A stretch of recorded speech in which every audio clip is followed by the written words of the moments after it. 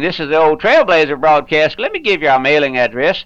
It's Radio Missions, Post Office Box 1810, Walker, Louisiana 70785. This is Pastor Albert Pendarvis speaking. We want to continue our study in the first chapter, in the First Peter, the book of First Peter, chapter 3, and I want to read verse 18 for our study. I find so much here in this epistle that I must confess that when I began to bring these studies, I never dreamed we would spend this much time here. It's so rich. I just can't take time to go into every verse, but let's look this morning at verse 18, if you will. For Christ also has once suffered for sin, the just for the unjust, that he might bring us to God, being put to death in the flesh. Yes, that's right, being put to death in the flesh. But being made alive by the Spirit. We spoke in our earlier message on how Christ is our hope. Yes, we told you just a little of what Christ means to our heart, to every heart, if you know the Lord. And this is the believer's hope. And here we see Peter saying Christ also has once suffered for sins. Here is the basis of our hope, that Christ died for our sins, that he was crucified for our sins, and that his blood was shed for the sins of God's elect.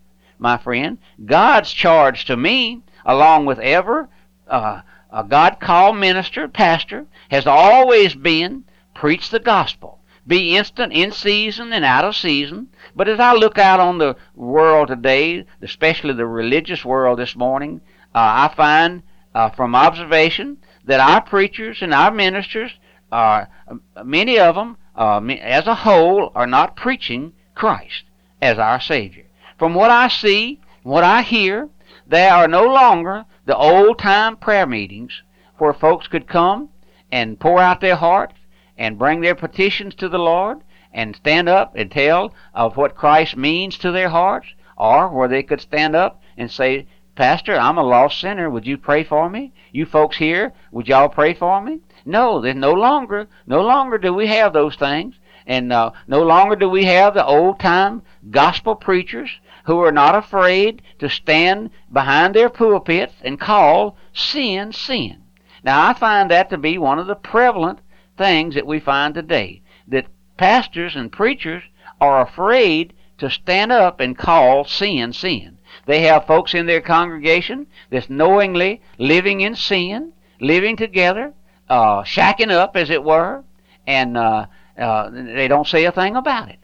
The pastor, my friend, is the shepherd of the sheep. He's the guardian of the flock. It's his business. God commands him to be true to those who hear him. I know churches where they have known homosexuals sitting in the audience, known lesbians sitting in the choir, and the pastor is afraid to say something about it because it will hurt his pocketbook, because those folks give generously to the work. I know where those churches are. I know them. And my heart is saddened because a pastor don't have the fortitude, as it were, intestinal fortitude to stand up and to call sin, sin. Now, my friend, Christ died for sinners, but you can't live in sin and be saved. You cannot do it. Someone asked me, said, can a person live in adultery and be saved? I said, no, sir. Not one? No, sir. I didn't have to hesitate. I didn't have to go look it up. I didn't have to search God's Word. I know the Lord hates sin, my friend. Yeah. But many of our folks are afraid to call sin, sin. We've grown up a group of preachers who know nothing about Holy Spirit conviction, being awakened to their lost condition before God, and so they can't preach the truth because they don't know it. What do they? You can't preach what you don't know. I had a man tell me the other day, you know I love Pastor Shelton, but I'm not one of those hellfire and damnation people. And he laughed and thought it was funny. We were talking about the old Trailblazer broadcast, and it wasn't funny, my friend. No, he just showed his lack of knowledge for the truth, that God's man must be true to the souls of men, my friend. But listen, our present-day ministers and churches have gone to seed on believingism, church membership, and all these things such as infant baptism, so-called traditions of men, but they leave off the preaching of the old-time repentance. They neglect to speak of the total depravity of man, and that man must have a substitute to pay his sin debt. You ask the average person today if he has a substitute, and yes, you just ask him, say, do you have a substitute for sin? And he'll look at you like you broke out of the zoo. You may say, well, then, preacher, what do you preach? First, let me say, we here at the old Trailblazer broadcast preach the gospel. What is the gospel, you say? It's the good news to a guilty sinner that Christ died for sinners. When does the gospel become good news to a poor soul? Only when he sees his need of a Savior. You take the average church member today, no matter what church he attends, no, he has been taught from his early days through the Sunday school that man has some good values within him, and he's been led to give his heart to Jesus, and he begins to see that the preacher says all he must do is to bring out that goodness, and now he says he's saved and he lives the best he can, believing he's saved. But where is repentance, my friend? In Luke's gospel we read, except ye repent, ye shall all likewise perish. Yes, let me repeat that verse 3 of chapter 13 there in Luke again. Except ye repent, ye shall all likewise perish. And then in verse 5, I tell ye nay, except ye repent, ye shall all likewise perish. Now this is our Lord Jesus Christ speaking, my friend. This is his words, not my words, not some idle talk, but our Lord's own words. One thing you cannot get around, my friend, you must repent. You must repent. God's word says you must be born again. Our Lord told Nicodemus that you must be born again, my friends, and that comes by repentance and remission of sin. Now don't ask me to explain a repentance so that you might understand it. I know it's a gift of God. John the Baptist, the forerunner of Christ, came on the scene there crying, repent, for the kingdom of God is at hand. He was warning his hearers, his followers, and that that's never changed, my friend. God's word has never changed. I know that the modernists have taken it apart and torn it to pieces and put in all sorts of words and taken out sorts of words, but it's never changed. My friend, you take your King James Version of the Holy Spirit, of the Holy Scriptures, and read it and study it, my friend, and it's never changed. God's man is to warn people of the wrath to come. That's what John the Baptist did. He went out into the deserts and the highways and the hedges and warned men and women of the wrath to come. And that's our purpose here on the old Trailblazer broadcast this morning. Maybe you just tuned in for the first time this morning, friend. We're glad to have you with us. But have you ever heard the gospel? Have you ever heard the good news of the gospel? But good news only to sinners. Are you a sinner this morning, my friend? Are you? No. Our business is to warn people of the wrath to come.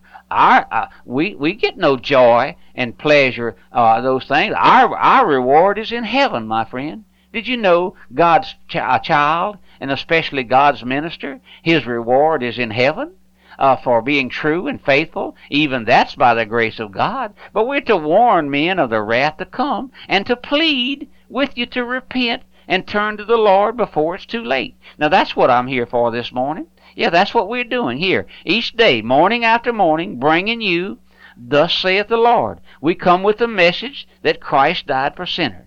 Peter tells us, for Christ also hath once suffered for sin.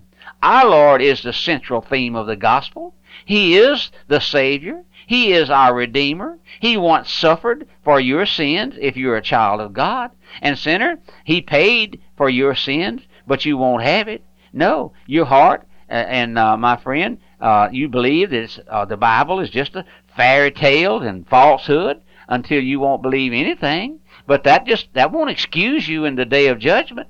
You are inexcusable, old man. The Lord has given you a sound mind, a strong body, and you've used it to curse God and to run into sin and into lust and spend all of your days lusting after the things of the flesh. Many have. all the days of your life. And now some of you are coming down to the old age. Your hair is turning gray and your shoulders are stooped. But listen, your heart's still hard as a rock. No impressions can be made upon it. I can't make an impression upon your heart, my friend, but God can. No matter how much I plead with you, no matter how long I pray for you and intercede for you and entreat you to look to the Lord, you go on in your sins day by day, grow farther and farther away in your sin. What do you think, my man? How are you going to be reconciled to God? Do you not feel at least a twinge or just a bit of conscience, a twinge of your conscience about your soul? Are you not concerned at all? Are you ashamed to ask for prayer? Even many I know we never hear from.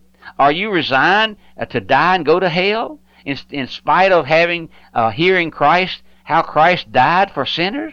I know that I'm not able to bring you to the Lord, but my heart is burdened for you, my friend. But I must be true to you. I must look you in the eye there and tell you that unless you repent, you're going to perish. That's what God's Word says. I'm just repeating what God's Word says. I'm just being true to you. You're on my heart day by day and night after night, for I know, listen, I know that I was there one day as you are, and in mercy to my soul, the Lord called me. And I had to come. I couldn't resist that call. It was now or never with me. I saw that the Lord had suffered long for me, and that I was sinking. I was sinking, my friend. I was going down for the third time. Like they say, when a man drowns, it's third time he goes down. There's no more hope, because that by then his lungs are full of water and he's drowned. But listen, my friend, are you on your third time to go down? I was. I saw that. And in my desperation, yes, it was a desperate thing. Did you know a lost sinner is desperate to get to Christ? As I came to my wit's end, the end of the law, I cried out unto the Lord, "Save me, O Lord, or I perish." And he answered my cry. My friend, listen, sinner, his ear is open to you this morning. Don't put off coming to the Lord one more day. I know that no man can come to Christ except the Lord draws him, but my friend, the Lord's been drawing many of you who hear this broadcast for many a year. You've resisted that call. You've turned the Lord down, in essence. Yes, you've turned the Lord down. The Lord said, "Come unto me, all ye that labor and are heavy laden, and I'll give you rest." He says, come buy milk without price and without money. And you've turned him down, my friend. Why? Yes, this may be your last call. Why be concerned about what your friends will say? Are they saved? If so, they will rejoice with you. If not, they'll go down to a devil's hell with you if you never come to Christ. And then together be there with you all the days. My friend, you'll curse that day that you neglected your poor soul. Oh, sinner, my friend, Christ died for sinners this morning. Have you ever seen yourself as a sinner in God's sight and in your own sight? Have you ever just come to the Lord, or confessing your sin, repenting of your sin, and asking the Lord for mercy? Did you know there's mercy to be had? Our Lord is a merciful Lord. He is a gracious Lord. Have you asked Him for mercy? Have you sued for mercy, my friend? Have you come there knocking on the door? Lord, don't leave me. Don't go off and leave me, Lord. I'm lost. I'm hell deserving. Would you just pray that prayer this morning? You can pray that, Lord, that prayer. Did you know another prayer you can pray? It don't take much. Lord, help. Help me, Lord. I wish I had more time. This is Pastor Albert Pendarvis speaking. I wish you'd write us, drop us a line at the Old Trailblazer. Post Office Box 1810, Walker, Louisiana 70785. Goodbye, and God bless you. The Radio Bible and Book Room is a nonprofit ministry of the First Baptist Church of Algiers in connection with Radio Missions. We offer over 1,500 titles of early Puritan, Baptist, and Reformed works, including commentaries, sermons, devotionals, gifts, children's products, and a variety of King James study Bibles in regular, large, and giant print. For an online catalog and information about the Radio Bible and Book Room, visit our website at radiomissions.org.